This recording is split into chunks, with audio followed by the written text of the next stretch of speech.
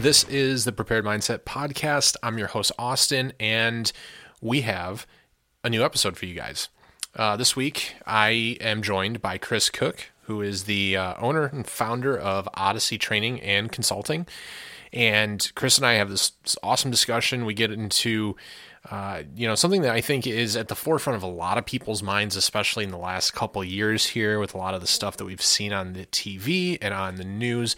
And that's, self-defense training and training mindset. And, we even get into helping to nurture and grow shooters. We talk about, the community and culture and a lot of the different things that, lend themselves to that discussion and what that all looks like. At some point we are all new shooters, and it's something that I think we really easily forget, right? It's very, I don't want to say convenient, but it is convenient to look only at what you know today and not be able to step back from that and put yourself in the frame of reference and the mindset that you had when you were a new shooter and you didn't know what you didn't know. And for some of you guys listening right now, that may actually be your current position. You may be a newer shooter. You may be somebody who's been shooting for a while, and you're just starting to get more serious about that training and how to bring structure into what you're doing and to build yourself up appropriately with a good fundamentals system and a good foundation so that you can continue to grow and do it the right way. So those are all the kinds of things I get into with Chris today. Honestly, it's an outstanding conversation. I truly did, not realize that we had gotten to the end of our time together when we did. Time flew by. Just a great conversation. I think you guys are really going to dig what Chris has to say, and just another one of these just amazingly talented individuals that is offering instruction and mentorship in the Salt Lake City area. I know we've had Devin Soto from Tactical Cowboy on. There's other companies like Fieldcraft out in Salt Lake, and now Chris and what he's doing with Odyssey is just another resource that you guys have access to if you're in the Salt Lake City area, or in a reasonable drive of that area. Would certainly encourage you to check out what Chris is doing with Odyssey. But before I get over to my conversation with Mr. Chris Cook, I do have to say thank you to our presenting sponsors. We've made several strides this year with the Prepared Mindset. We've had a lot of developments, a lot of growth, a couple failures, as and we're only about 2 months in, but that's part of the process, right?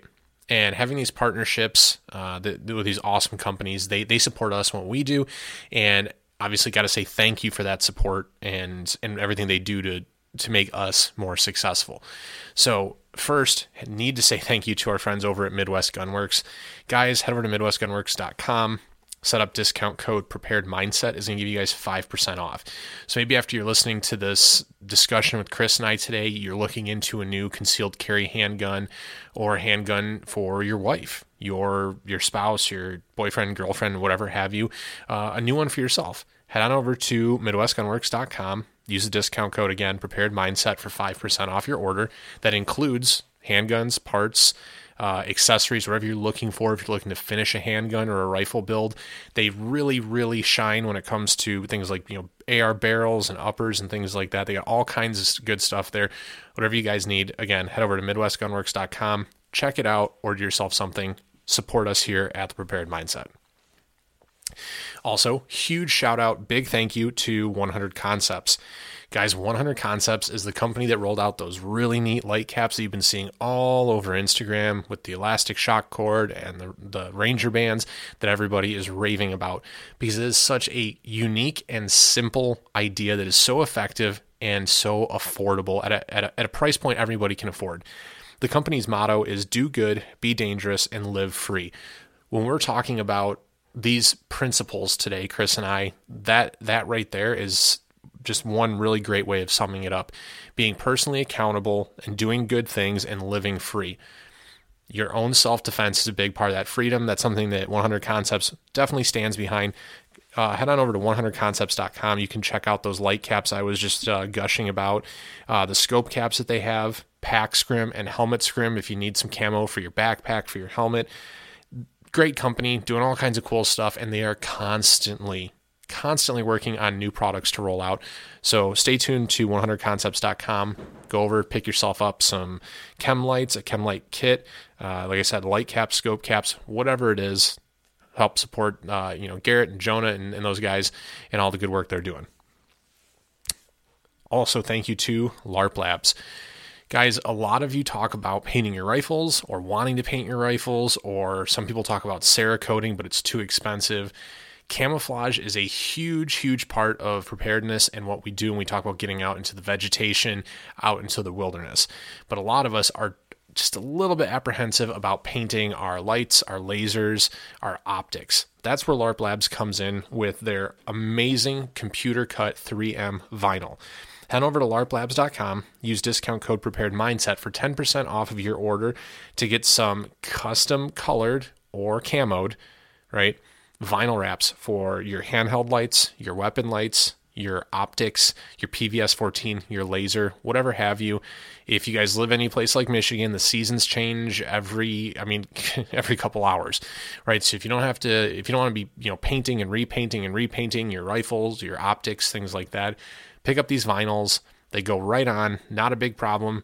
No sticky residue. They don't peel. These things are good for, 3 years outdoors. Tremendous shelf life. Fantastic company. Again, larplabs.com, discount code Prepared Mindset for 10% off. And last but certainly not least, need to say thank you to Bill and team over at Active Carry.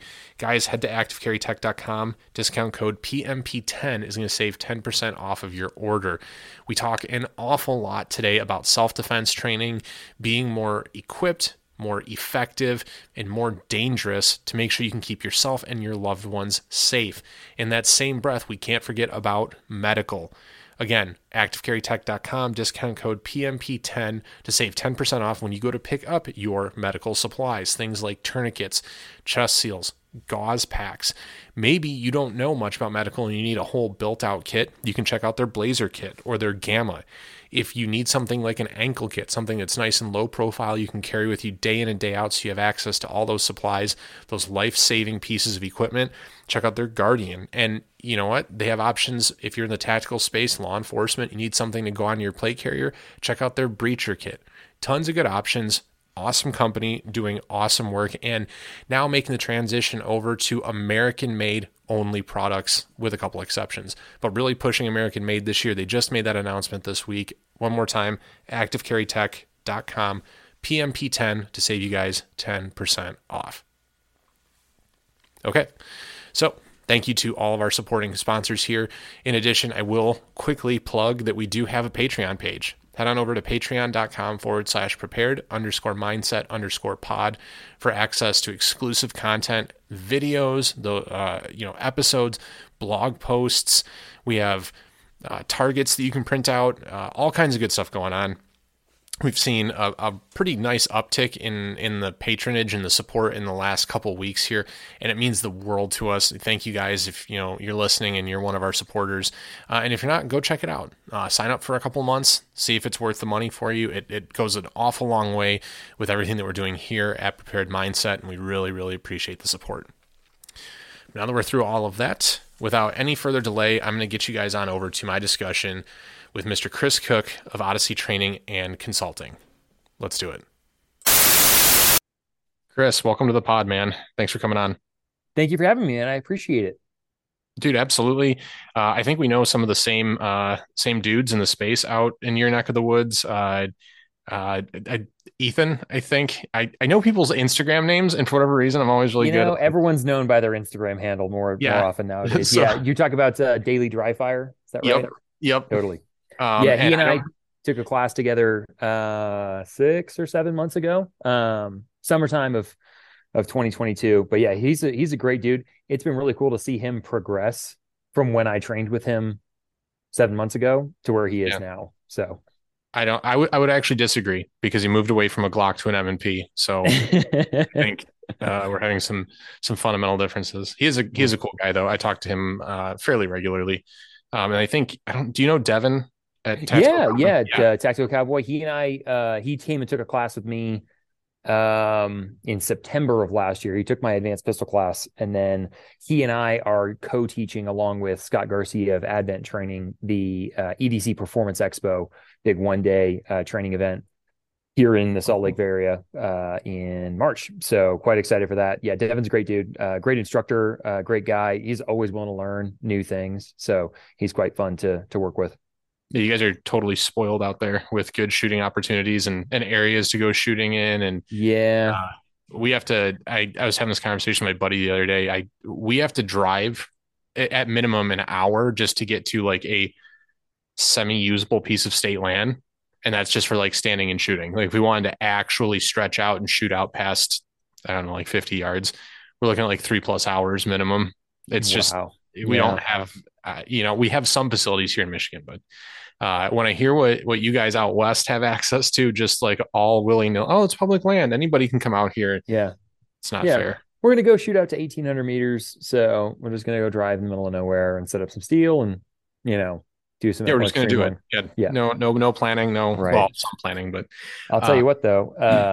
I mean, we have a lot of really good instructors in the Salt Lake and Utah area right now. It was not that way just 5 years ago. So I'm happy to see the growth that we've had of modern, good, squared away people teaching good classes. It's been kind of an explosion in the last little bit.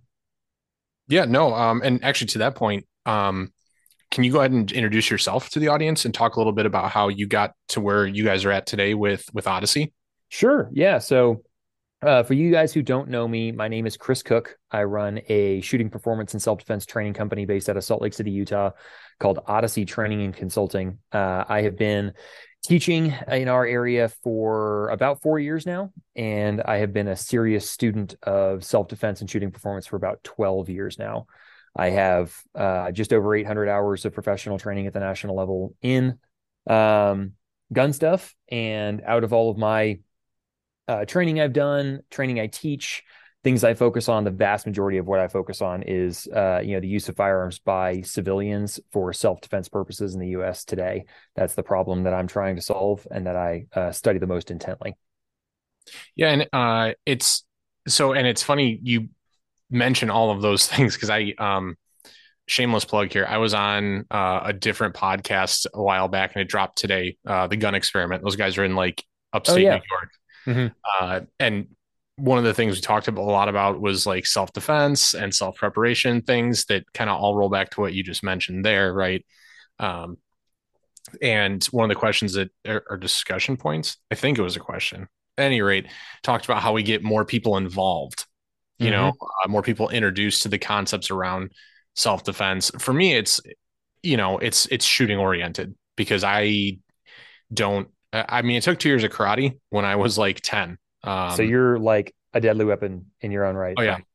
Yep. Super deadly, very dangerous.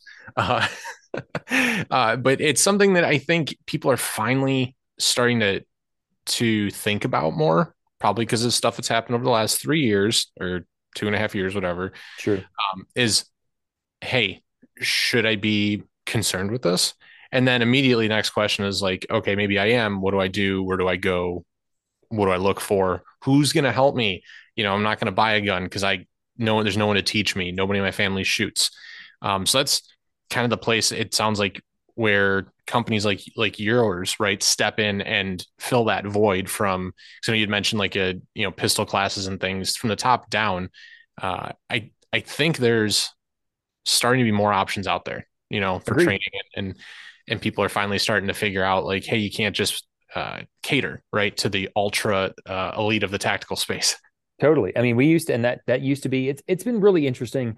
I grew up kind of watching this industry, and now that I'm a part of it, it's kind of interesting to see what 13-year-old me saw in 2008. Right? By interesting, do you mean horrifying? Because no, the deeper I get into the industry and I hear the whisperings going on, I'm like, wow, what? Yeah, no, it's definitely telling. So I kind of have a weird background getting into this, but I was a military history and military tactics and firearms nerd since I could walk. Like literally 4 or 5 years old, I was reading about that was just the thing I got attracted to for whatever reason. And my parents didn't own guns. They grew up in New England, and they were kind of, we grew up in Houston, Texas, where, people have guns. My parents it just wasn't their thing. Yeah. But then kind of like what you were talking about earlier, where the world changes, has some big event, and everyone starts to scramble to get guns and protect themselves and stuff. When Hurricane Katrina and then Hurricane Rita, which about a couple weeks after that was a Category 4 that hit Houston, and it was big bad evacuation, people getting robbed for gas. There's a lot of civil unrest and all that. My dad was kind of like, there was ever a time to have a gun, now would be it, right? Yeah. Um, so we bought him for Christmas a Springfield XD in 9mm. That's the Oh first gun no. I grew up. Yeah, well, we didn't know any better, Yeah, it's true. True. No, this is before the XD-M. Think of it that way. Oh, wow. Like That's the M was the new thing that came out. Like, um, but yeah. So then after that, it was off to the races, and that was what my dad and I did growing up. We'd go shoot all the time, and he got really into custom 1911s, and I competed in handgun shooting in high school. And then I went to a military service academy for college. I went to a place called the U.S. Merchant Marine Academy, where there's 5 federally funded military schools: West Point, Annapolis, Air Force Academy, Coast Guard Academy, and Kings Point, or the U.S. Merchant Marine Academy, the one I went to. And our specialty is cargo shipping, so oil tankers, container ships, shipping logistics, all that kind of stuff. And I got to shoot like 10 rounds out of an M9 when I was a plebe, and I thought it was the coolest thing in the world, right? of course. Um, and that literally was like I'm not even like Navy pistol qualified, even though I'm an inactive Navy reservist.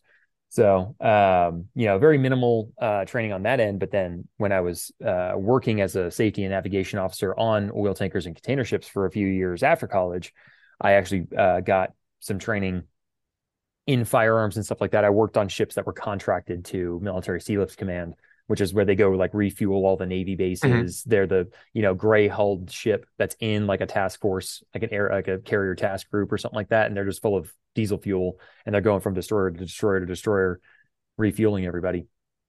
And they have their own arms locker and a bunch of old interceptor vests and woodland camo and some old Pasgat helmets and all that kind of That's stuff. what you need when you're out on a boat is woodland camo.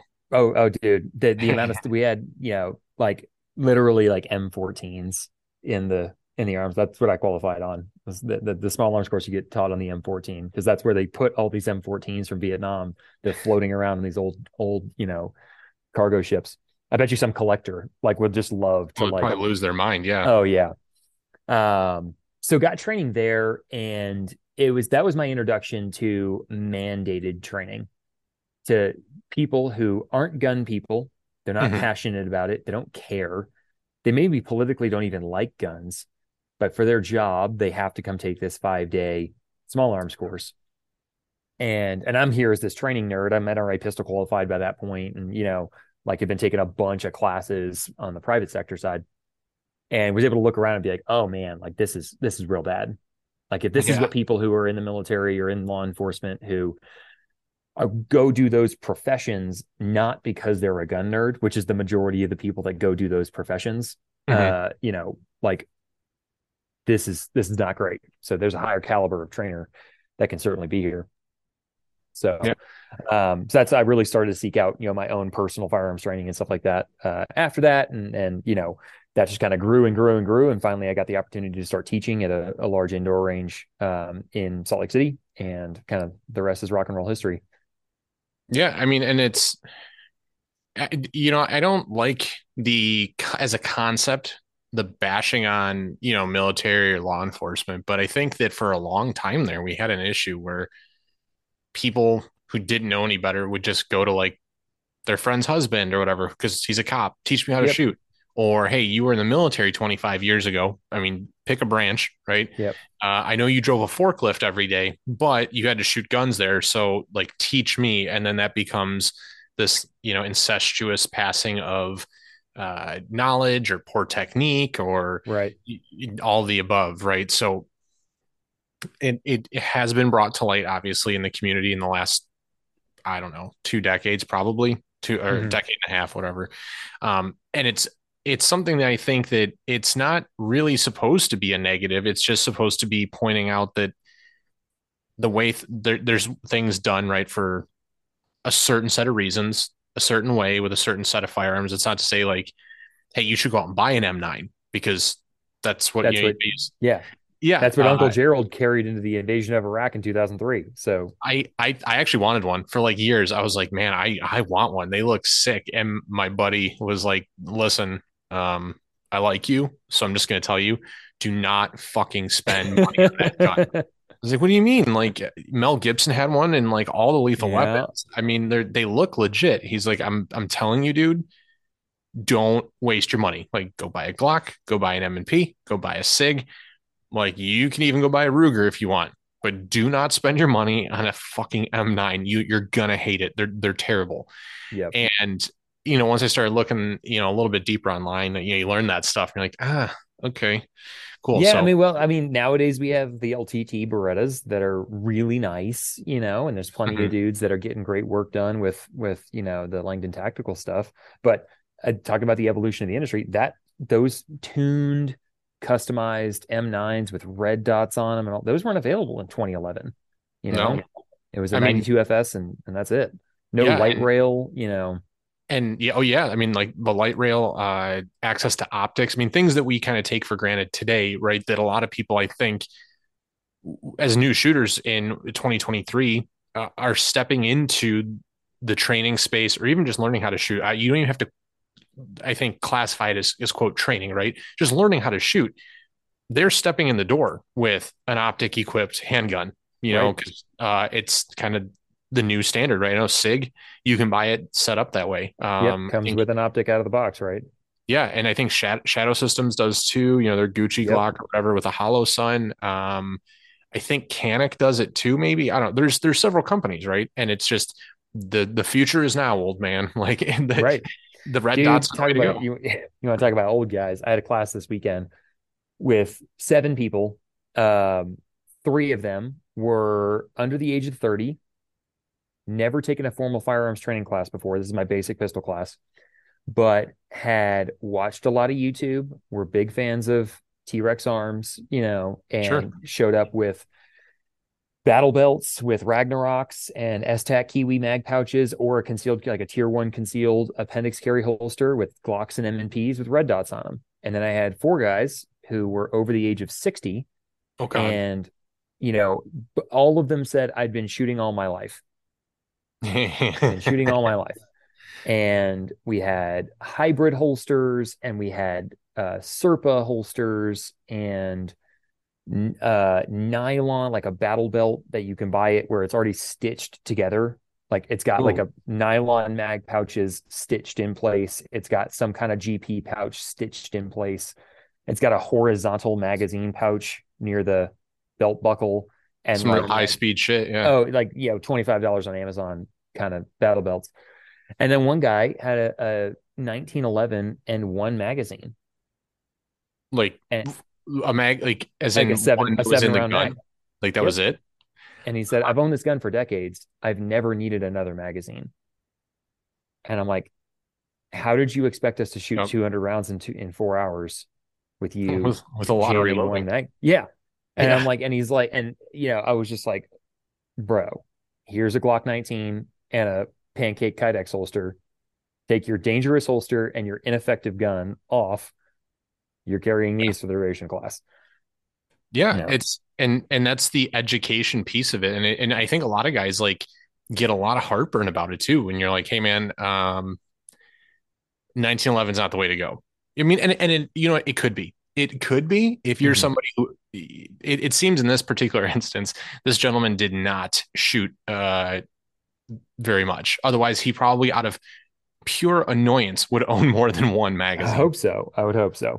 But we had something like that. I took a tactical, concealed carry tactics course here. And we had somebody show up with a SIG like 938. It's like one of their miniature 1911 guns that was like a 6+1. Yep. And I think he even had like 2 extra magazines. But when you look at the room full of guys and everyone's running, either full size Glocks or 43Xs or even 365s and stuff, 10 rounds. I run the Shield Arms mags in my 43X, so 15 rounds. Like nobody's reloading, and this guy can't finish 1 drill without a slide lock reload. Right. And then decided he was going to leave the class like an hour and a half early. Yep. randomly. Yep. Some guys just like to fight on hard mode. They just like the challenge. They like the difficulty. So I No, it's mean, funny, like seeing so this is something I've, done a lot with Odyssey, is looking at the scale of the American gun owning public, not just the that's what I was training going to age. ask. Yeah. Yeah. I mean, one guy did the math a decade ago or something like that. I mean, when you looked at like true professional 2-day pistol classes, 2-day rifle classes, 4-day pistol classes, 4-day rifle classes, that dudes were teaching in the 90s and mid 2000s, and Hmm. kind of all the way up to like the Magpul days. The amount of people that were taking classes like that in the US was like, it was like 10,000 people that were Yeah. sustaining, Kyle DeFore, Mike Pannone, Pat McNamara, and a handful of Tom Givens and some of the older guys, Clint Smith and Thunder Ranch. Sure. But like 10,000 people were sustaining this entire training industry because they were just going from training class to training class to training class, and they were taking everybody's class because this was their hobby, right? And it's like, well, that's not necessarily the most effective fulfillment of the mission. That we want everybody. We don't need 10,000 John Wicks. We need 20 million basic pistol qualified, basic rifle qualified, safe and efficient gun handlers Yeah. with squared away equipment, right? That's Yeah. really like what everyone would prefer. So seeing nowadays the kind of proliferation of good modern vetted knowledge into that lower level tier of the tactical game, or the training game, where people are teaching 4 and 8 hour classes as a local guy or whatever, but they're teaching high quality modern stuff.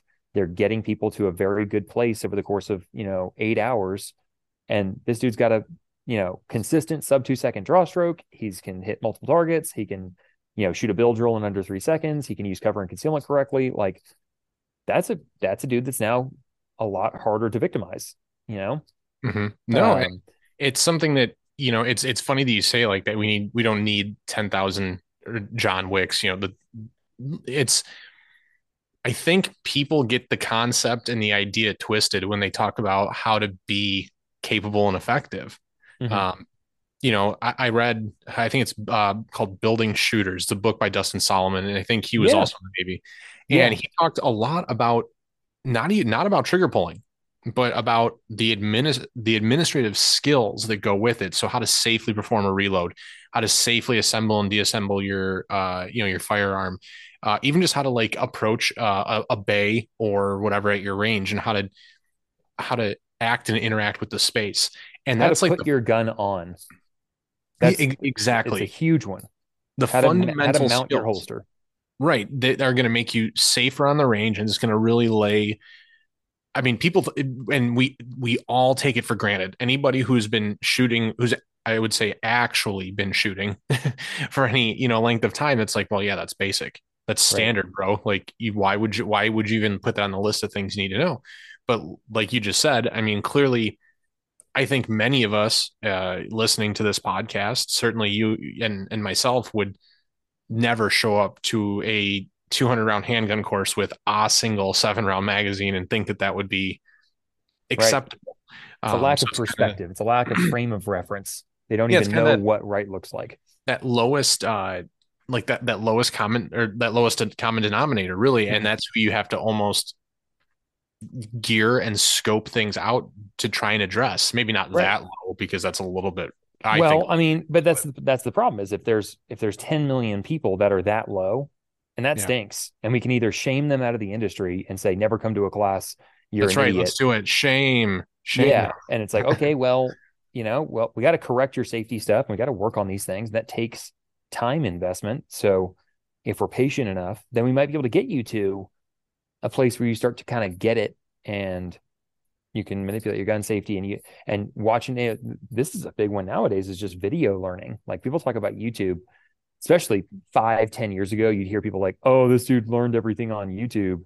Yeah, because YouTube Mhm. had 500 gun videos on it because it's 2009, right? But Yeah. nowadays there's so much high quality instructional content that's out there. There's a bunch of trash. Like, don't, like, you Oh gotta yeah. you gotta weave your way through it. But the amount of people that I have come to class that are completely squared away shooters, and they've done nothing but watch YouTube, it's a viable e-learning mode. It's a Yeah. viable e-learning tool. And when people capitalize on it and use it well, they're able to teach millions of people. Are they going to get to a super high level? Of course not. But can they get perspective? Can they get an understanding and a visual of what right looks like, so that when they do start coming to real classes, they're not a soup Yeah. sandwich? Well, and that's a big part of it, is being able to get that additional perspective, because I think some people take it all the wrong way, and they're like, oh, I got to get rid of this Springfield XD or this 1911. I have to go buy a Glock 19 because that's what Mm-hmm. everybody's, I mean, people take it that way. But and for a while that was, I mean, that really was the community. But we have so much more access now. Guys are running everything from CZs to I don't even, that weird alien looking pistol or whatever with the half fixed, half reciprocating slide, and just everything in between. Right. And you can find content around the weapon system, how it works, how you can manipulate it. There's just so much more access to the information. And to your point there, you can learn all of that stuff by just watching a handful of videos, 6 Right. or 8 hours worth of total content, and absorb that. And I know we've all done it, where you find a video you really like, whether it's just really entertaining or there's just so much shit in there that you have to watch it 4 or 5 times to absorb it all, but it's all there. You Mm-hmm. can do it at your own leisure. And then when you finally feel like you're at a point where you're ready to take that step, you can enroll in a class. You will have that additional layer of confidence. Um, to your point, there is a lot of shit out there, like complete just utter There's a trash. ton of junk, and that's part of the problem of this profession, is that we are unique in that we can't by choice verify the accuracy of what we're saying through experience. We can't say, okay, well, we figured out a new way to grip the handgun. Let's go get in some gunfights and see how it shakes out. Right. And then we say, hey guys, we have a bunch of gunfights that we tested scientifically. This grip is better. Right. We can do that with some things, with shooting performance on, like, USPSA and all that kind of stuff. But in terms of like tactics and opposition and all of that, until it's finally validated, a lot of what we talk about is theory. Right. Mm-hmm. And then it gets validated in an unscientific manner. Well, there was this one guy a couple of years ago, and he had a thing happen, and it was like that, and he said he wished he did this or that. So there's that difficulty, and then also looking at the experience of the instructors. Like, I've never taken another human life. I've never been in a gunfight. I don't pretend to be, but does that mean that I need to go get in a gunfight, and then all of the things I've learned over the past decade are now true? Or are we able to learn things even though we don't have the experience? Now, experience is important, but Absolutely. there's that it's hard to kind of unpack the complexities that this industry holds, because there's plenty of people who have plenty of experience, like for real. They've been there, Mm-hmm. done that. They have Oh yeah. no clue how to teach, no clue how to build curriculum. They only teach to their experience. They teach for ego. Like, there's plenty of Or pitfalls. they only have one way to teach it because it's the one way that was taught to them. Right. And that's Right. that's another issue. Like, to your point, they won't, just because they're good shooters themselves and have done a whole bunch of stuff, does not mean that they're going to be good at teaching it. They can regurgitate the same thing that they've gotten if they can Mhm. remember it. In some of these instances, these guys have been doing it for 20 plus years. I don't know about you, but I don't remember a lot about when I was 13. So Yeah. Yeah. the recall on that's going to be a little off, Sure. I think. Yeah. No, you're spot on. It's definitely, there's plenty of people who experience, but then that comes with, you know, we see a lot of controversies pop up in the community, especially on Instagram, where everyone wants to yell at Weekly, everybody. weekly. Well, it's weekly because it's by design. Like, dudes won't admit that they have a marketing plan that involves controversially calling out people in a negative light and stirring up trouble. But that is a viable marketing plan, and that marketing plan does work. So when you look at some dudes, sometimes you might want to think about the fact about whether or not it's by design. Oh, yeah. Um, you know. controversy breeds discussion, Right. it draws in the clicks. And whether you're there to shit on somebody or support somebody or even just to see the carnage, right? Yep. That is exposure, and that is the biggest piece of, to your point, that's the biggest piece of any marketing campaign, or advertising campaign. Really is just exposure. And hey, even if you're only hitting 60%, Right. are liking that post or whatever you're looking You're for. still you're still getting something, right? Um, or you can do what Daily Dry Fire does and just take videos of yourself dry firing every day, and that's it, right? And just let Um, everybody drop their 2 cents in the comments below. exactly.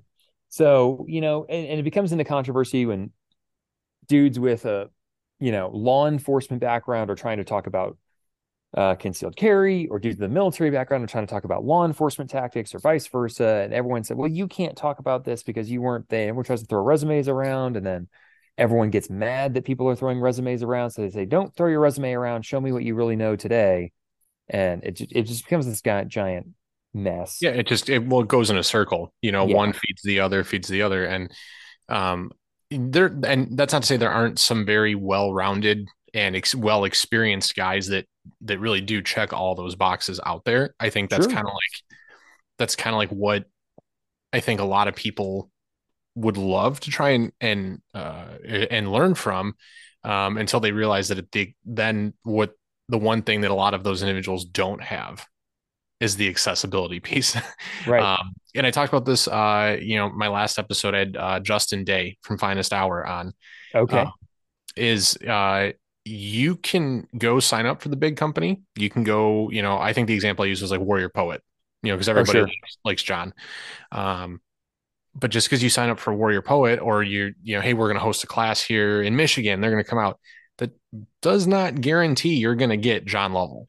Just Oh, like, I mean, rarely. Like the dudes at yeah, those level have a training division because they have a multi-division gigantic company, right? yeah, or Uh, Fieldcraft Survival. That oh does yeah, not mean you're going to get Mike Glover, because those guys are running a business, and they also have families and other stuff going on. So it's and that's not even to say that John or Mike are perfect shining examples of the in the training space. They have a lot of military experience. hmm, Does that mean that what they're teaching is then the most applicable for civilian or law enforcement? I mean, maybe, right? It could. So I think what's important for people to realize when they're looking into training is, what are you trying to learn? If you're trying to hmm, learn good shooting fundamentals and safety and skill sets, then that really isn't what you should be looking for. right. You want to look for an instructor that can teach you those things and has had the experience of actually teaching it, not doing it, but teaching it. Because there's a lot of people, I teach music. I am not the world's greatest musician. I think I'm an okay teacher. I Hmm. know guys that are way better than me that have failed at the highest levels as an educator because they're that talented themselves that they kind of get flustered and like burn out as an instructor because they lack the ability to communicate those Lack of points. patience, yeah, lack of empathy, lack of being Yeah. able to connect with students. That it's like that. I always love is the clip from Good Will Hunting where they're talking about all the math, right? And Matt Damon's like the math genius, and his Mm-hmm. teacher is like, we can't. This thing is an impossible problem, and he grabs papers. You know how easy this is for me. Do you know how simple? And this is a joke. Like this is ridiculously easy for me, and it's easy for dudes that they get at the highest level to start to really look down emotionally on people that struggle because they have seen it done at the highest level. You talk about Mm-hmm. dudes that have been in high level military units and they're CQB experts, just top of the line, right? No one is better at CQB in the world than those units, and they come out and some 29-year-old insurance salesman wants to take a CQB class, and he kind of walking through the house like Donald Duck, and he's tripping Yeah. on stuff and he's bumping into thresholds, and he's struggling, right? That's where I think the real instructors are made, is how they deal with a student like that when they know they wish it Mm-hmm. could be so much better. They wish it could Well, be and, so much and more different. because you don't have the ripcord option like you did in the service or whatever, where you could just, hey, you're a giant bag of shit. You're gonna go push the ground for the next 2 hours while the rest of us finish here. Like, Right. it's not an Or you're option. fired or you're out of the unit. Like Yeah, it's this volunteer only person, unit. It's highly selected. So we'll get somebody right, better. right. That person paid their money, therefore they are, lack of a better term, entitled to be there learning. Mm-hmm. Now you Yep. could refund them the money, but that creates a whole other set of issues for yourself as a struggling professional, right? So, Right. um, I actually had that happen this weekend. Talk about the old guys, the 1911 one mag class. yeah, Not that gentleman, but another gentleman. Just very old, pretty bad mental degradation. Just old people are starting to get less mentally there, yeah, and violated a couple of range commands in a row. And finally, I was like, nope, you need to go ahead and sit down, and you can observe the rest of class. I'm happy to have you here as an observer, but safety's got to be paramount. And we just if you can't understand the range commands, then I'm gonna have you sit down. that's got to be And awkward though. That's got to be a pretty super awkward super conversation. awkward, man. It sucks. Yeah. But he's trained with me twice before, once in like a lecture only, the Utah concealed firearms permit class, and he took like a intro pistol basics with me, a one-on-one. And now we're in a more advanced class. We're drawing the gun. Your gun is hot in your holster. And I'm saying, hey, go ahead and get your gun out. Make sure it's loaded. Everyone stand by 5 rounds. Right. And that means, I've already told you several times, get your gun out, put it in front of your face with the muzzle up in the air and not sideways by your belly button, Flagging everybody standing next to dangerously you. close to flagging the line.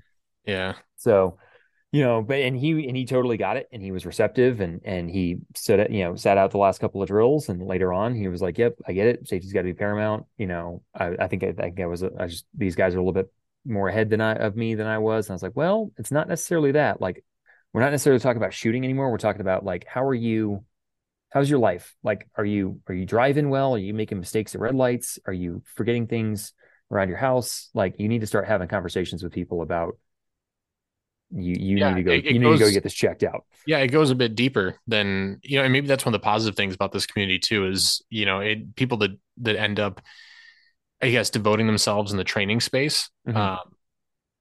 end up being more successful in other areas, almost as just by like, it just matriculates, and I think it's Sure. because you have something else to focus on. You have discipline.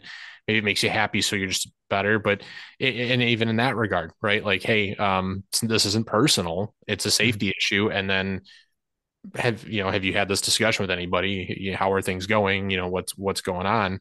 I think that the community could be really good for a lot of that stuff. I mean, certainly building relationships and building rapport with people, right? Um, and it's supposed to make this fun, right? It's Nobody supposed to be a got into positive shooting because we experience. hated Yeah. it. And Yeah, and well, and we've all been to classes where dudes try to make it super intense and, make it a suck yeah, fest and all that kind of stuff. And it's like, okay, well, there's a time and a place for that. But that's for people who want the toughness aspect of it. And there's people who don't, and sometimes that's important. I mean, for example, I'd been in the training, as a student. I'd been a training nerd for years and had, taken a bunch of big name people's classes and could shoot real good, all that. And I was concealed carrying. I'd started, actually carrying a firearm on a daily basis. And a lot of this was, talk about like prepared mindset. Like, I was in that mindset of like, I'm going to protect myself, protect the people I'm responsible for. Like, this is for real. This isn't a game, like yeah. self-defense is what I'm doing gun stuff for, which is a serious endeavor. And I knew I had never done any combatives. I had never done any physical fitness. I'd kind of plodded along, never taken it seriously. And I was like, I'm missing a huge portion of self-defense if I've never done any of that and I'm carrying a gun. So I went and took Craig Douglas's ECQC class, Extreme Close Quarters Concepts. Are you familiar with that one? I am not actually. Yeah, so Craig he runs a company called ShivWorks, Oh, and they okay. No, make I've heard of ShivWorks. Yeah, yeah. So he's this mean old man who wanders around the country and having people wrestling with guns, with simunitions pistols at contact distance, and hitting each other over the head with simunitions pistols, and knife defense and all that kind of stuff. So really intense scenario based force on force classes. So I went and took that, and I was like, yep, like that's what I need. And yeah, it kind of stuck. Wasn't that great. Got all beat up, got all shot up, but that really opened my eyes to really what I needed to focus on to be a well-rounded practitioner of self-defense, right? And to really focus on, okay, I got to go take a knife defense class because I have no idea what's going on there. So I took that. And I went and took ECQC again. I took another combatives class, and I took it, from another guy, and then ended up taking a couple more, another knife defense class even after that with Aaron Giannetti, knife control concepts. He's kind of a more modern guy, but great curriculum. And yeah, from there, I didn't take a rifle class for 8 years or whatever. So I was like, yeah, I've taken rifle classes. I know how to shoot an AR, but is that a real good value for my time? Right.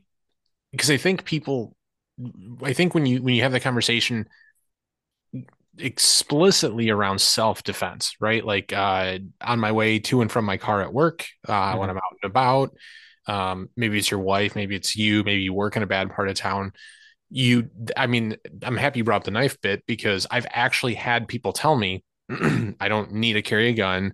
Like a friend who's a realtor carries in like he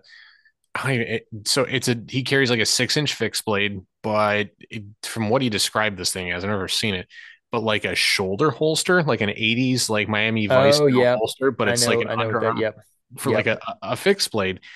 And he is a realtor, so he goes to shady parts of town sometimes, and you deal with commercial properties, and sometimes they're not in the greatest of areas, and people wander up and stuff, and I'm like, okay, cool, but have you looked into training for that? He's like, no.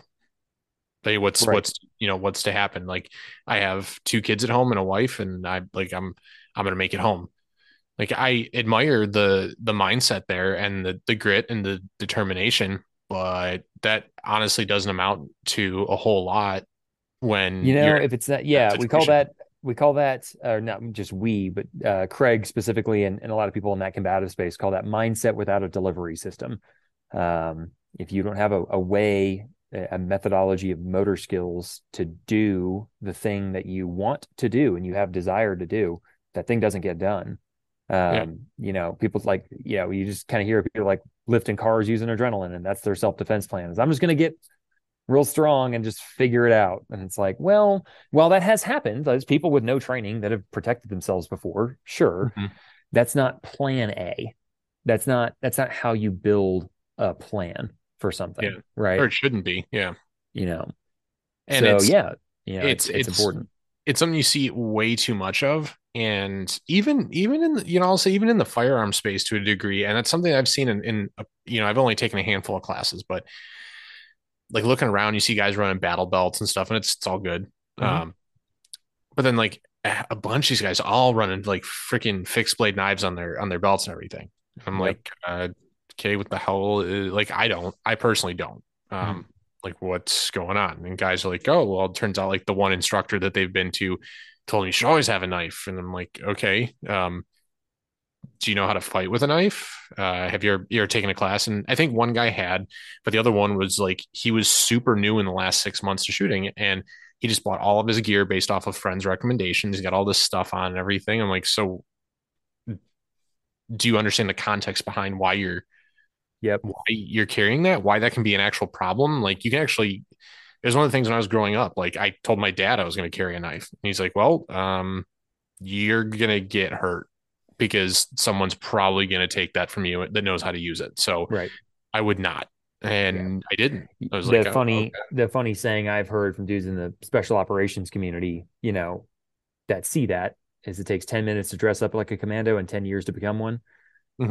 And there's plenty of dudes that have all the gear, right? And they can put it all on, but they know. And that doesn't just go with the skills portion, because skills is what the training classes are all there for, is skills-based training, right? How do you draw the gun? How do you shoot the gun? How do you reload the gun? How do you shoot one target and then shoot another real fast? How do you move from A to B with the gun in your hand? That's all skills, right? And those are important. We need to come to classes and do your dry practice and get a good baseline of skill. You don't need to be a national champion, but you need to be good enough, right? But what people like me really would prefer to see is, okay, go get a baseline of skill, and let's start applying those skills in tactics. and start to go to the opportunity to make decisions with this stuff. Go to force on force classes, go to scenario based training, taking a knife defense class and trying to figure out how do you pull off the move that you pin his arms, that you can free up your hand and get your hand on your knife. How do you do that? And when is it appropriate? And his posture's a little too strong right now. If I try to go for it, he'll actually get behind me. And you got to put yourself in combative situations to start to learn that stuff.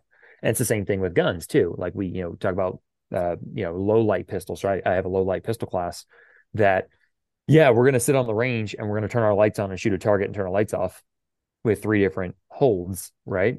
But very quickly we're gonna start doing that and applying it around cover and concealment and vehicles, and you're going to need to search to find the correct target. You're going to need to figure out what's the best piece of cover and concealment to be behind to engage that target with the right angle, and really start to think behind the gun. Because having someone with I make this joke is if you had 2 people and one of them has a sub-second draw stroke and no idea of when to apply it, the other dude has a 2-second draw stroke and really, really good tactics and decision making, that dude with the 2-second draw stroke is going to pick the right time to go for the gun when he knows he has enough time.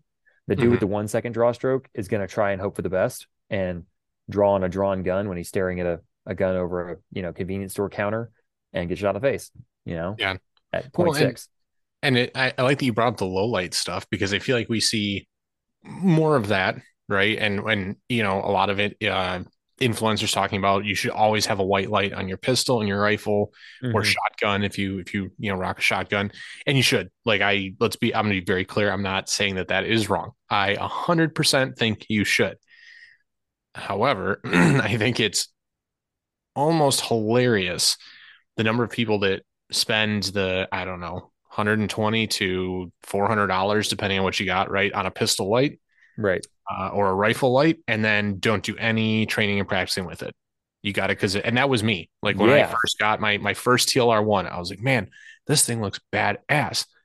Not as badass as an X300, but I can't afford that. So and I'm really happy with this. It's exactly 40% as badass as an X300. The cost 40% as exactly. I actually do prefer the controls on the TLR1 if I'm being honest, but okay. It's you get it, you spend the money, you slap it on the handgun, but then you don't practice with it. You go to your local range, right? Shooting in a bay. It's not like they're going to cool, man, turn off the lights, I'm just going to run it a couple of times. No, that's not a thing. So then you think about dry practice, and guys go, well, I mean, you can't really do much with a flashlight. It's on and off, but you can, right? So, I mean, things as simple as, like you said, the light's on. Okay, turn the light off, perform a reload. Lights back on target. Right. Seems simple. You can set up dry fire targets, do transitions, turn the light off between, sight pictures, basic stuff that you would do dry with the lights turned on. But there's that disconnect there. And I think it's just the assumption by a lot of people, like, well, I'll just do it. And then when you get it in context, because I tried this, I think I saw it was Knockout Lights, Mike, on Instagram, and like, I'll do that. I'll do some dry runs of this. Like, it'll be easy. Just turn the light off and do a reload and turn the light back on. I swear to God, I fumbled through that like the first 5 times. Like, I would just snap the gun back up in the workspace and like, oh, didn't get the switch all the way, or forgot to get the switch, went straight to the magazine because I'm trying to go fast. And it's just the amount of processing that goes on in your brain if you've never done it before. Like, you will not rise to that occasion. And that's just one example. And no, I totally hear you, and I agree. Right. And it's really, so what I love is figuring out, like, not just what are we teaching someone, but what are we teaching someone without teaching them that thing? So we can teach somebody a motor skill, a slide lock reload, right? Like, we can say, hey, here, so talk about Building Shooters. Like, I've read Building Shooters, great book. But if we look at, okay, we're going to do a slide lock reload, and you can practice that a bunch. Awesome. Have a slide lock reload. Now, we can contextualize things and say, is a slide lock reload a motor skill that you are going to need to solve the problem that you are trying to solve? And if you're a civilian in the US and you're standing on my firing line, I'm going to go ahead and assume that the problem you're trying to solve is civilian self-defense in the US, right? Right. So we can look at the data and we can say unequivocally, no, you do not need a fast slide lock reload to adequately defend yourself in public in the United States. We don't have a documented case of somebody pulling off a slide lock reload in the US. But we're not teaching you slide lock reloads to teach you slide lock reloads. We're teaching you slide lock reloads for your brain to get more confident working the tool in different ways. And that way, when some unorthodox, weird thing happens, you have more confidence behind the gun to figure it out because you have better understanding of how the gun works. You have a better understanding about how to move your hands efficiently, do different steps of a given process. So maybe when your gun malfunctions and you have to figure out a malfunction, obviously we can practice malfunctions too, but we're not trying to make you to be a robot that knows exactly the 4 different ways of doing things so that you can do one of those 4 ways. It's so that you can really start to figure things out and keep more of your front brain processor, rational mind attached to the problem and the situation and the bad guy and the decisions you need to make and where your wife ran off to. And the gun stuff becomes more automated, even if the gun stuff you're doing isn't actually a slide lock reload. Well, yeah, because I mean, you talk about working on a reload, and that, to your point, right? We look at the statistics, and a lot of people lean on that. And it's honestly one of the things I hate the most is that like false confidence people have.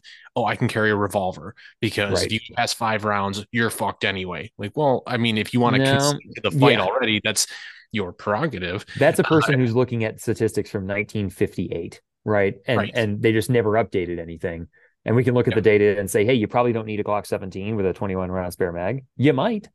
We have some documented cases of some 17 round gunfights, but and malfunctions happen. And where's the first place they usually happen?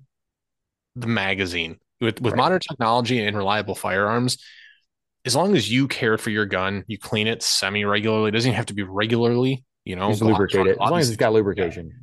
It's going to be fine. More often than not, you're going to have some kind of failure to feed or maybe a failure to eject, which could be an ammo issue. It could be, but more often than not, it's probably a bad follower or something, or a worn out spring if it's an older magazine. That would be a reason you would execute some kind of either a slide lock reload or an emergency reload, I mean, whatever you want to call it. But having the motor skills to, perform that reload or identify the stoppage and then perform the reload are all things that a lot of people look at that and they go, you'll never need that. You're not getting in a gunfight. You need 6 to 8 rounds or whatever the statistic is. I don't know, and they poo poo on the emergency reload, slide lock reload, tack reload, whatever. Reloading in general, obviously, like your gentleman with his 1911. I've never needed an extra magazine before until the day that you do. Well, here's an interesting addition to that. So you look at data or statistics or all that kind of stuff. I do a relatively high amount of research on the amount of the data that I can find on this problem. We don't have good data on it, and we're really never going to probably, but we have the data that we can get, and we can look at real world scenarios, look at camera footage, dash cam video, body cam video, security camera footage and stuff, and we can notice trends about what's happening. I'll tell you the most common reason for malfunctions that I have found. So I've watched quite a lot of videos and I've seen some guns malfunction in fight. The most common reason I see is entanglement and interference with the gun. We look at civilian self-defense. Very, very commonly, dudes fight over a pistol, over a convenience store counter, or at the front door of a home invasion, and they're struggling, your toy, my toy, your toy, my toy, and fighting over the gun. Somebody rings a shot off with somebody's hand half on and half off the slide. The slide goes back halfway, and now the gun has a malfunction, right? That happens a ton, So a lot of times we look at it as a mechanical failure of the piece and not necessarily the actual circumstances that we're using the gun in. So what that malfunction is and how to fix it going to be wildly different situation by situation, because that's a tough malfunction to solve. So that's when we start to look at our flat range stuff and say, okay, well, if we categorize them into like these type 1s, type 2s, we have these 7 different ways to fix malfunctions. It's like, man, what if we had one way and it was empty the gun to 0 and then reload it? Right. That's always going to fix every malfunction unless the gun is actually broken.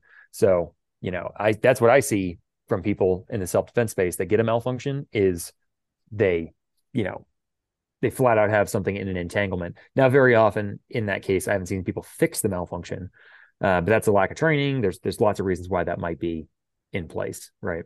Yeah. No, I So, mean it could even come down to poor technique. I mean, I remember giving a buddy my Glock 43X. Like, hey man, you ever shot yep, a handgun? And hey, there's the teacup grip, and he's limp wristing it. He gets one shot and stovepipe. right. And I'm watching him going, wow. I mean, I've never had an issue with that gun. I have Mm-hmm. never had an issue. Wow, okay. So I take it and we clear it and goes to shoot again. Same damn thing. I'm like, all right, here, let me help you with your support hand here and try it like this. And Squeeze it really hard, yeah, you know. he got the next two or three off. 'Cause I think I only put five in the gun for him. I think he got the next three off without an issue. I was like, oh, you want to do it again? He's, no, I'm all right. I'm like, okay, man. Okay. It's not I mean it's not for everyone. If you're more comfortable with the rifle, then and he's a big hunter, so like cool, handgun's not your thing. I actually Sure. applaud you not carrying one if you're not confident and educated on how to use it. So Right. Right. in that instance, I would say it's probably the better decision. Now, I would also say in the same breath, you should get one and get training. But if you're not going to, then yeah, don't carry it. You'd be more of a, this is something I've said before. Like it's absolutely a responsibility carrying a firearm for self-defense. It is not it's, I have to be careful with how I say this. People get real torqued up it's like, because, it's a right. Second Amendment's a right and it's not a privilege. Yeah. And I in the context of that discussion, yes, the Second Amendment is ultimate and above all else. I am not, that's not what I'm talking about here. What I'm saying is that it's from a reasonable amount of responsibility, right? Like that is a responsibility. You are carrying that firearm, you're carrying the ability to take a human life. If for no reason, if you take justice, the system out of it altogether for your own morality, Right. right? You should be educated enough to be capable and competent with that weapon system. Whether and honestly, that could be anything, whether it's a knife or a slingshot or a A handgun car, or whatever. you know? A car, What yeah. if we can sell cars without asking for a driver's license, you know? What if that was the world that you talking to some buddy at a barbecue and he's like, dude, I just got to buy a new Corvette and all that kind of stuff. It's super awesome where you're looking at it in the driveway. He's like, I've never driven a car before, but I'm gonna go take it on the freeway. You're like, Yeah, dude, good luck with don't, that. nope, give me your fucking keys, man. Sorry for the curse word, but You can um, swear. I don't give I a know. fucking sign. But yeah, like you would be horrified because you know that the person doesn't have the mental capability, like the motor skills and the training and the practice and the knowledge to operate the machine. Like you don't give chainsaws to 9-year-olds that have never held a chainsaw before. That's irresponsible and negligent. So we don't give heavy machinery to people that you know shouldn't have it. And right now you can buy heavy machinery with no qualifier, and people look at government as the answer where they're like, hey, well, like, how do we fix that problem? It's like, well, government's Should be the rarely government yeah, shouldn't. They shouldn't be the yeah, one to it's fix it's that. You rarely should the be, answer, but yeah, you you should should be the you one to should be fix the it. one, being an example, like lead by example and show people what a professional gun owner looks like. Like other people are watching you when you tell people you own guns and you're at a party. There's no guns, you're not concealed carrying, you're in conversation with people. Do you seem like the type of person that some other person at the party who doesn't like guns, only sees them on the news, kind of politically anti-gun, just doesn't really dig them? Do you seem like a kind of person that they would go, yeah, I'm cool with that person having a gun? Like they know what they're doing, not they know what they're talking about. Meaning you spout out a bunch of trite gun store sayings and jokes and all that kind of stuff about gun culture, but like you actually are a professional behind the gun. Like be that and show people what right looks like. And Yes. if that means you need to go take a class, go take a class. That means you've taken 4 classes and you love looking good on the content that instructor puts out on their Instagram and stuff like that. And you're like, I get to go to this, I get to meet this cool instructor, but you don't do any dry practice. And every time you pick your guns up every 3 months, it still feels kind of new and you keep forgetting things from class. You need to do your dry practice, right? Yeah. So the things Well, that and we need to do it's are important. yeah, it's your your overall presentation. And I think some people take it for granted. Like when people ask you about it, I mean, I kind of take it as a compliment when I have a Mhm. friend that's like, "Hey man, I'm thinking about getting into a gun. What do you think?" I Yep. actually had the discussion this weekend with a buddy who owns a 1911. And it's Yep. like, yeah, when I bought it, I was going to school in a bad part of town and everything. At the time, we just didn't know any better. We thought the bigger the round, the better the gun. So me and, we both bought 45s. I'm like, yeah, I mean, that's not technically incorrect. Like scientifically speaking, the 45 does pack more of a punch than a 9 millimeter. Mhm. And he's like, well, what do you carry? I go, well, I carry a Glock, 43X or whatever. And he's like, so that's a 9 millimeter. I go, yeah. And he's like, well, I was thinking about getting into a 9 millimeter, something a little bit smaller, something a little bit lighter that I could carry and do some more stuff with. Cause this 1911 is really just not comfortable to carry. It was really, Sure. you don't like carrying a boat anchor around strapped to your hip. No. And I like that people feel confident enough. And obviously, this is a friend, so he knows about this podcast. He knows that I shoot and train and all that stuff. But it's a certain level of comfort. Like I wouldn't go when I was getting ready to buy my first gun. I didn't go to just anybody I knew that hunted or shot or whatever. I sought out a couple specific people. One of them was a Michigan State Trooper, a good friend Mhm. of mine. The other one's it was a TAC P in the Air Force for 6 years, another good friend of mine. Like, guys, looking to get into a gun. What are your thoughts? Where do I Right. start? What do I look for? Right. And well, they both said a Glock. I ended up going with an M&P Shield, which only because that's what they had in stock, and I didn't like a dumbass. I didn't want to wait a week, and I still have the Shield. I fucking hate that gun. I do. I can't shoot that thing for Is the an life old of me. old Gen 1 It is. shield. It is. Yeah. Yep. No, I, I I have one of struggle. those. And I've actually have a couple. And they're the cheapest and old, like back when the Gen 1s were still like you could find old stocks of Gen 1s when the Gen 2s had come out, but Mhm. you could still buy Gen 1s on like RSR and stuff like that. And they were $220 for three mags and a shield. And it's like, okay, that's the Liberty pistol of the modern day. You know what a Liberty pistol is? It looks just like a shield, but it's not a shield. Right. Yeah. And so it's like, okay, these are the conscript pistols that some dude out there, I guarantee you, bought 30 of them and has holsters and three mags and in a mag pouch for every one of them, and they're in little boxes. And when the riots happen again, the giant civil war happens, or whatever crazy stuff goes on in the world, he's gonna say, "Guess what? You all have a concealed carry pistol that I bought for $200 back Yeah. in I mean, it was 2018." crazy. It was crazy affordable. I mean, even when I bought mine, it was brand new. Uh, my brother got a Glock 43, which is what I had wanted, and I kind of settled on the Shield, and it was like $400. It wasn't a bad Yep. deal, and yeah, it came with Yep. more mags and stuff. But that is where I think I give people more advice now. Is if you have the extra money and you want to go try some things, you can go to a range, and here's like two that I would rent, maybe three, because it gets expensive pretty quick Sure. because you have to use the range ammo.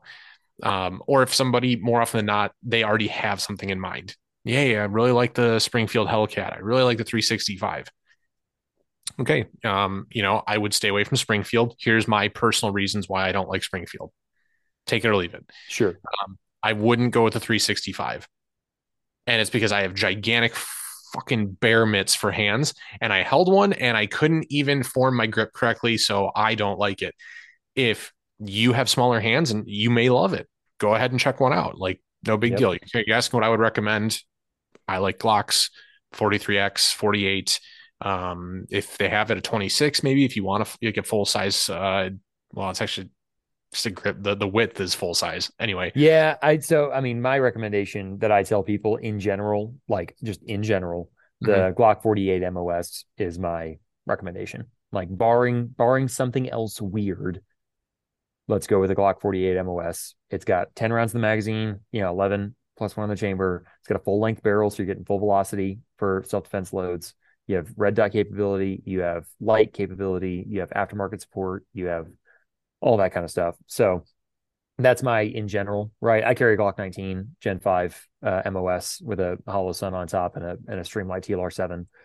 Um, but that's my general recommendation. But I teach a ton of new shooters. Like that's my my biggest client is, I'm the training director at a large indoor range in Salt Lake City. And I teach our pistol basics class. I teach our concealed firearms permit class. So those are the classes people go to when they know nothing. They've never shot a handgun before. They've never held a handgun before. Yeah. And they're looking for recommendations, right? So I get to teach a lot of that, like 10-1 for all of my like advanced pistol classes and stuff, which are the training nerds and all that kind of stuff, which I love to teach.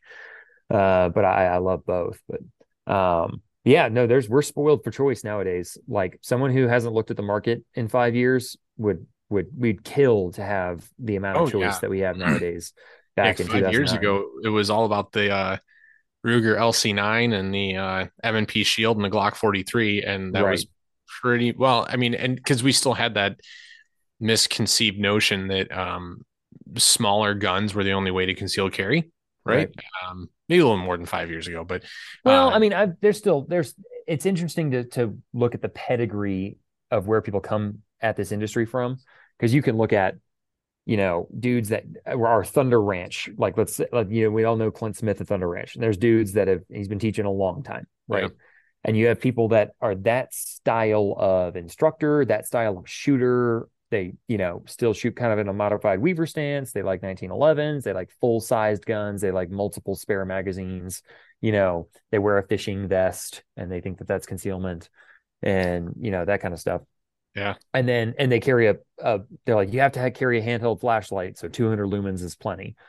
And then you have dudes that are, super into gear, and they have every mod light head known to man, and they have a Glock 17 with a compensator on it, and the best red dot, and the best weapon mounted flashlight, and all these cool things, because they just love the accessorizing. They got a stipple job, and they got this, and they just keep doing things. They buy special clips for their holster, and then they buy this, and then they buy that, and then they buy this.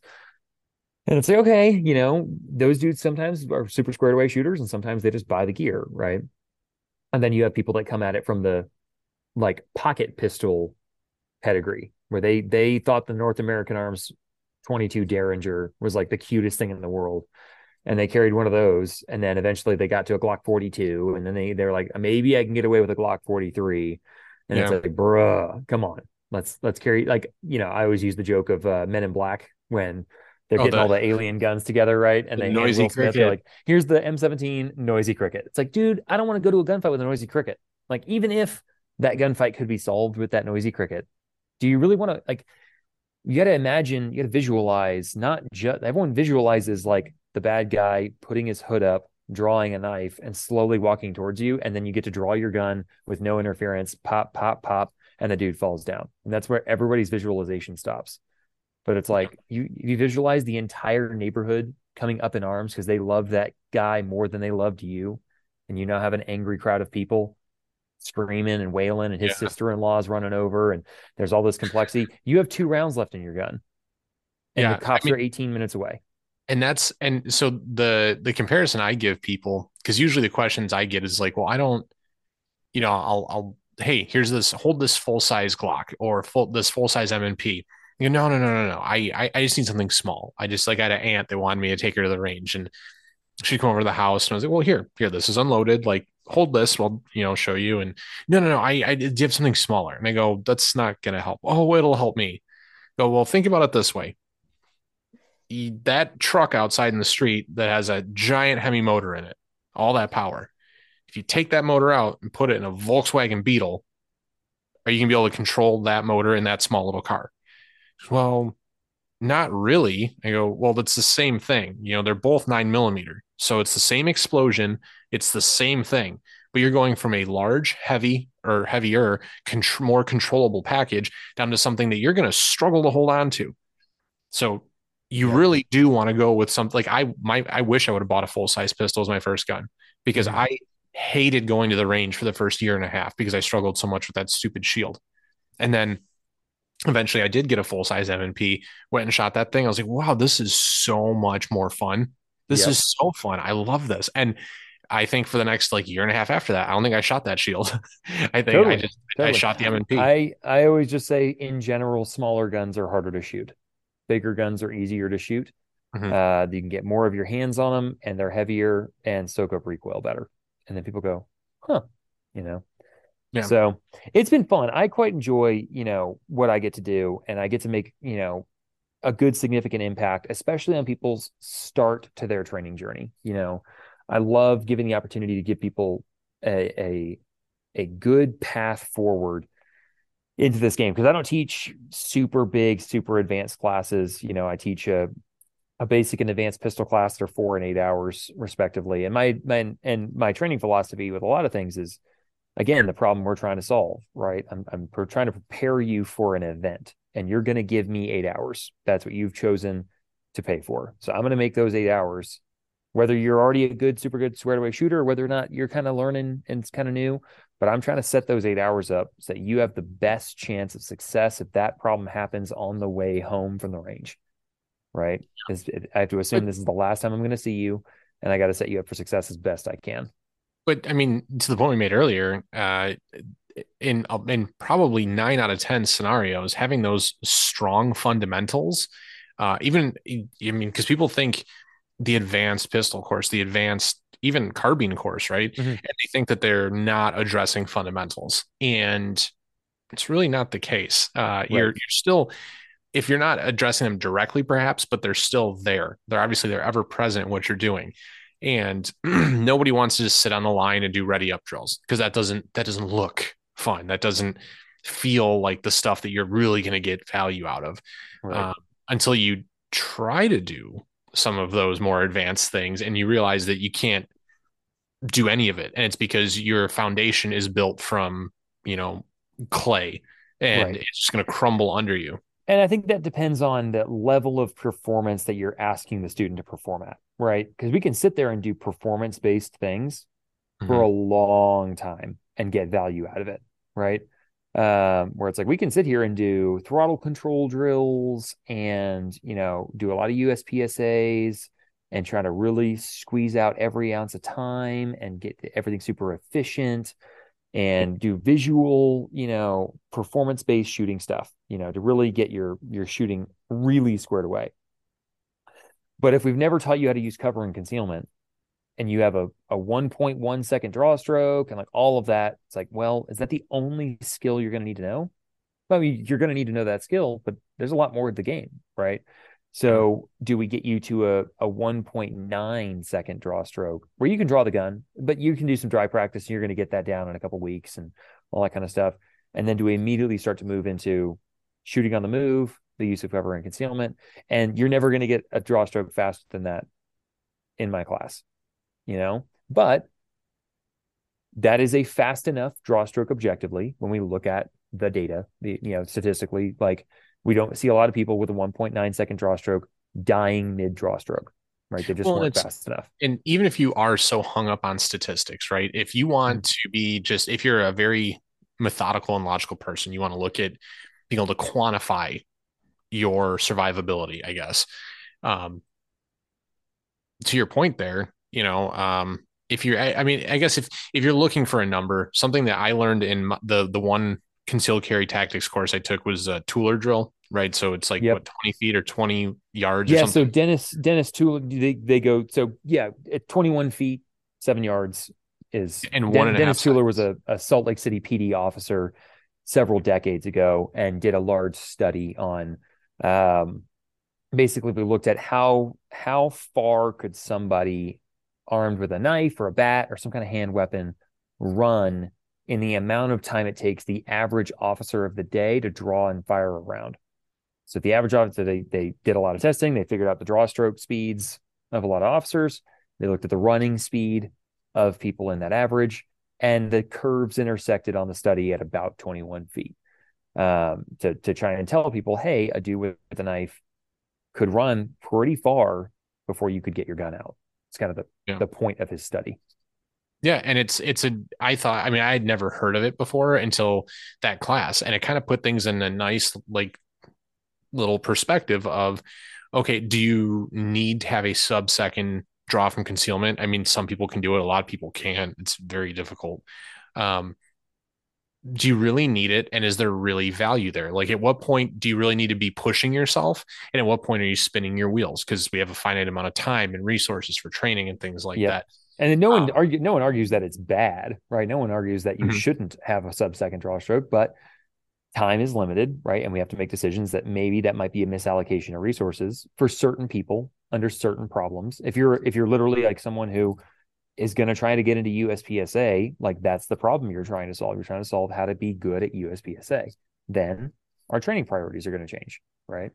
Right. Just like with fitness, just like with anything else. You want to run marathons, or you want to be a power lifter, and there's strength always helps when it comes to fitness. So we can always get you stronger, right? Strength isn't a bad thing. But Yeah, if you only have definitely. so much time, we might allocate it to something else versus, trying to get you strong for a very short period of time or something like that. Yeah, and I think once you start down that path and you have those conversations, right, people start having those realizations that you don't have to get perfect at skill set A before you can move on to skill set B before you can move on. You know what I mean? Yep. To some extent, that might be true, but I think that's Yep. more a prioritization of you know of skill sets than it is necessarily like that you have to max it out. It's not like a video game where you max out all your attributes, And then you get to first my prestige and then speed. start with the next thing. Yeah. Yeah. Yeah. So, and once you kind of get that perspective, right, like it makes it easier to have those discussions and people are a little bit easier on themselves, which I actually think makes it easier to get better faster when you stop being so hypercritical and just start. I mean, to an extent, you just relax. We just think about having a little bit more fun with it, Yep. in the sense of being on the range and not being so critical and like freaking out because the next guy is faster than you. Um, Man, that's emotional my, state stuff is super important when it comes to any motor skill training, but yeah. specifically firearms Oh, training. Like being in the right state of mind it's is huge, everything. It's especially with people that have never handled firearms before. Yep. They're already nervous enough just being there, like, oh my God, I don't know what the hell's going, and that just highlights the importance of like training. So you're Yeah. confident and you That's understand. that's one of the things I see as a test of people's instructorship for other instructors, and see Mhm. how well they can manipulate a student's emotional state based on their required end goal. And it requires a lot of emotional intelligence to really see past how the student's doing, right, and just how the class is going versus how they feeling, even if they haven't said they're stressed, they haven't really maybe even acted stressed, but can you read them and say, ah, man, this person's like they're discouraged because they're next to this dude who's a USPSA champion on the line, and they're trying to figure things out, and this dude next to them is just like blowing them away at every drill, and that dude's kind of being impatient and exacerbated when this new student is struggling to like get their mags back loaded and tack reload and think their way through the post procedure to get ready for the next drill and stuff. So it's like, okay, let's move them to the other side of the line so they're not even around somebody who's rolling their eyes, or Oh yeah. hey, maybe I can tell this person some better jokes and get them a little happier, even though, yeah, their shooting wasn't what they wanted to be. And that person's like kicking themselves too hard about the fact that they flinched a little bit. And it's like, No, I okay. think that's a huge part of being a effective instructor, especially Mm-hmm. when I mean in the civilian space. And I know some people will disagree with me on that. I honestly don't give a shit.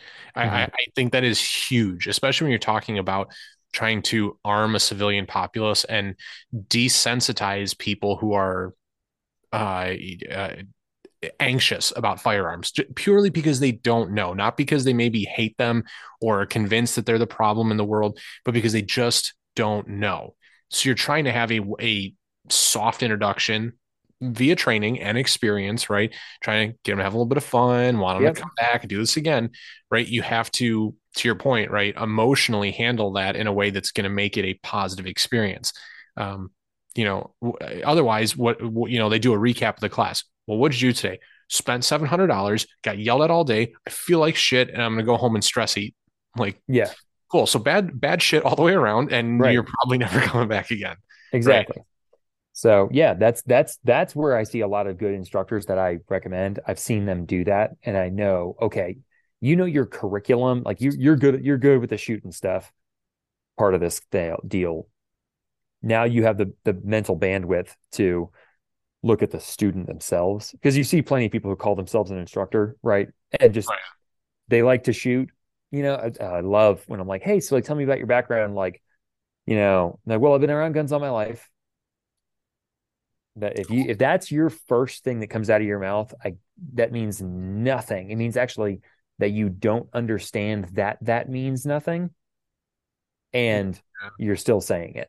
That's a big red flag when I That's see a your dudes. strong indicator. Yeah. If you don't get that that doesn't mean anything and that you have being a serious student is much different than being a casual hobbyist, right? Yeah. That's big for me. Well, and So there's no real qualification to call yourself an instructor. You know what I mean? Like yeah. teachers, you have to go to college and get a teaching certificate and pass a background check by the school board or whatever. I mean, technically, to be an instructor, you just got to find either a gun range that'll hire you, or uh, you could on your You own know, find a way to get people together and pay I you. mean, an NRA instructor certification is a weekend course, Saturday and Sunday. Don't need any prior experience. You need to shoot a basic, untimed, no draw, basic marksmanship qual. And you're now an NRA basics pistol shooting instructor. The USCCA has a arguably better program. Theirs is more relevant and better off. But they still don't include the draw stroke in their live fire instructor qualification. So you're They now at don't. nope. So it's a marksmanship qualification. So So yeah, okay. So for people listening, just make sure you heard that correctly. Like, how do you carry a gun yeah, and a holster? think What of are they requiring? A draw stroke. the class is called concealed carry and home defense fundamentals. So to get certified in the concealed carry and home defense fundamentals class, as of now, maybe they change it in the future, but there's no draw stroke included. And I'm like, yeah, but now these people are instructors, right? It's And I pretty was like, fundamental to skip over. That's like, I'm going to teach right, you how to cook, but we're not going to go over how you use the stove. You're just right, going to know that. It's like, yep, I would beg to differ, but, right. and So, I'm as somebody who could burn water, I'm not cooking. Even I can figure that out. but yeah, no, when you look around instructors around the country, there's a huge disparity in skill level. And you have people that have 25 years of military special operations downrange experience.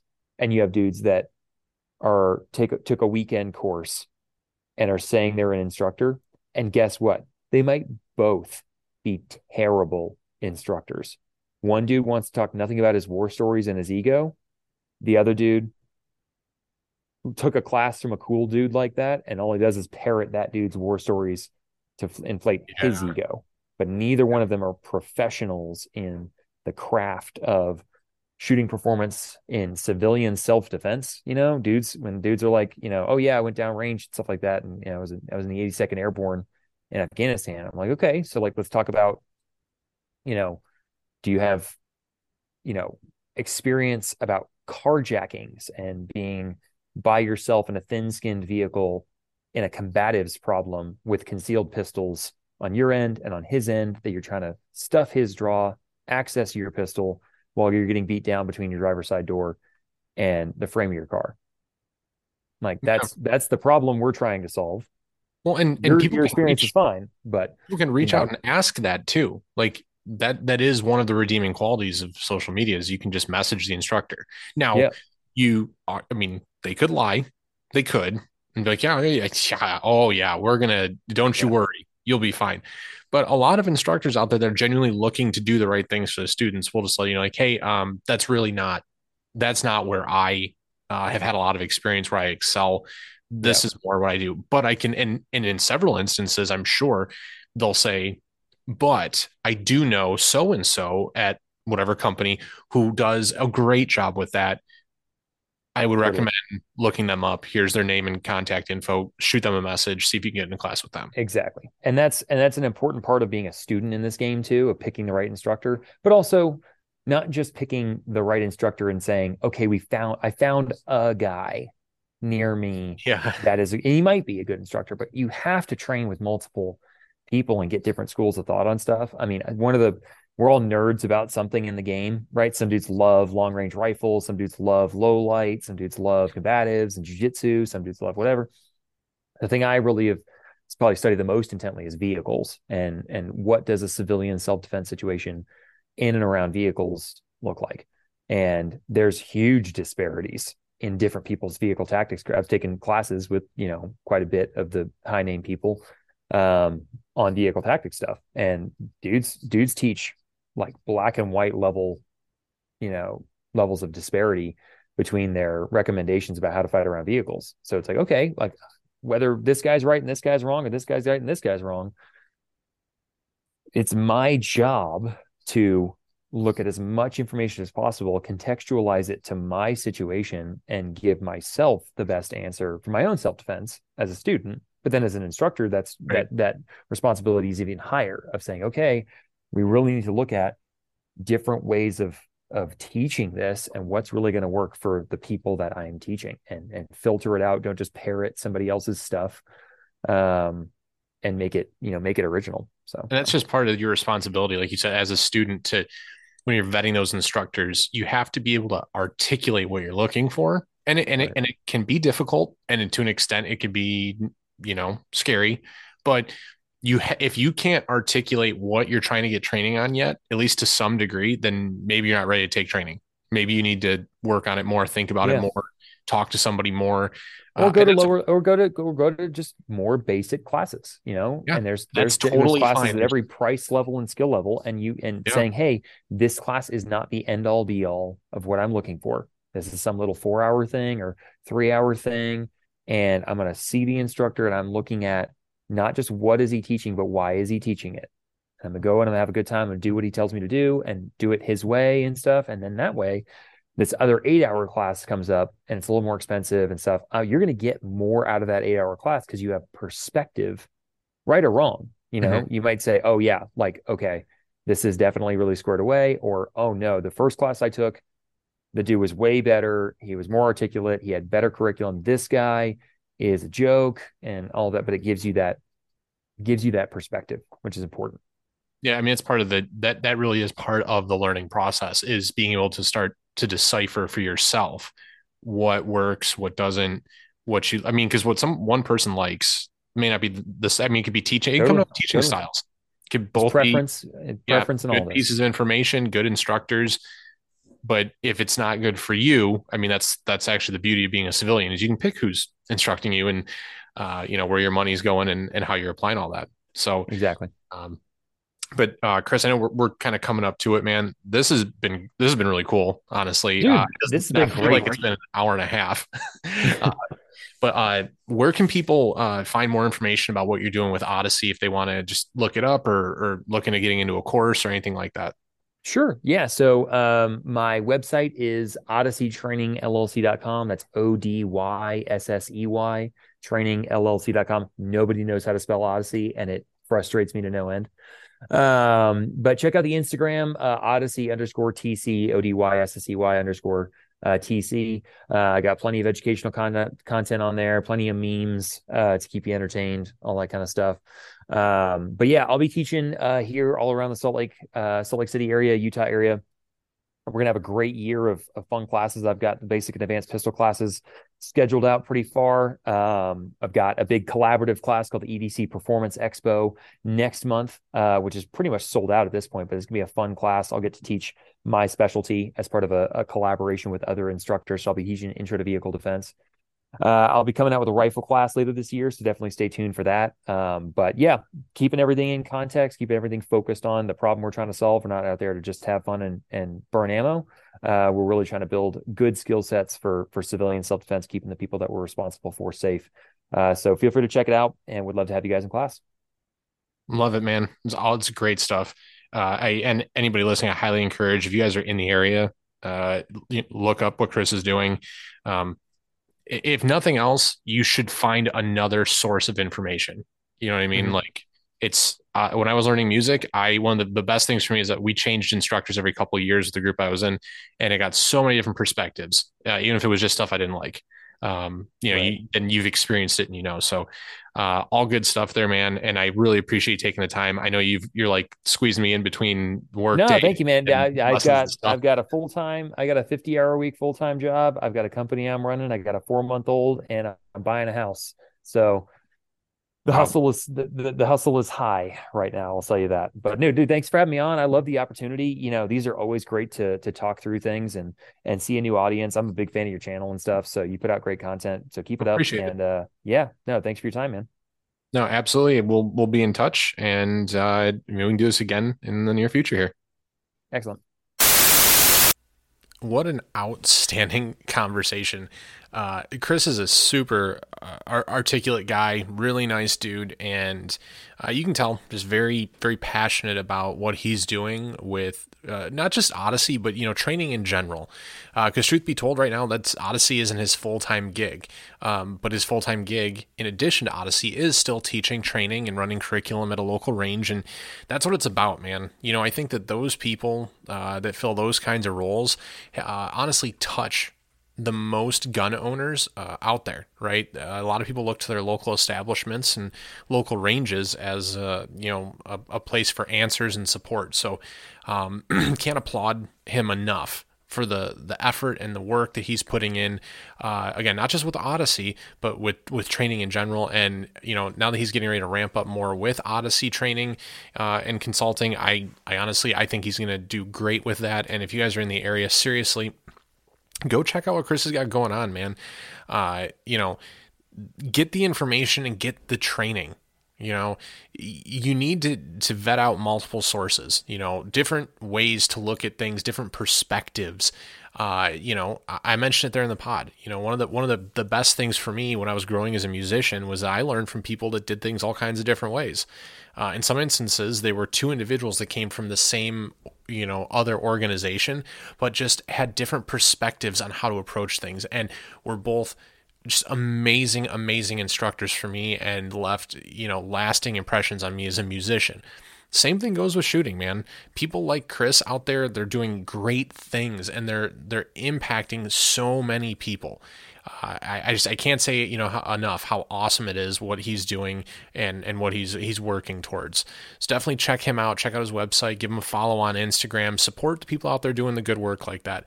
I certainly look forward to trying to get Chris back on the pod in the future to talk again.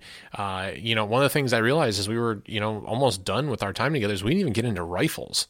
We really didn't dive into anything other than just, self-defense and mindset and fundamental training. There is so much to get into with it. So great guy. I just have nothing but just great things to say about being able to sit down and talk with Chris.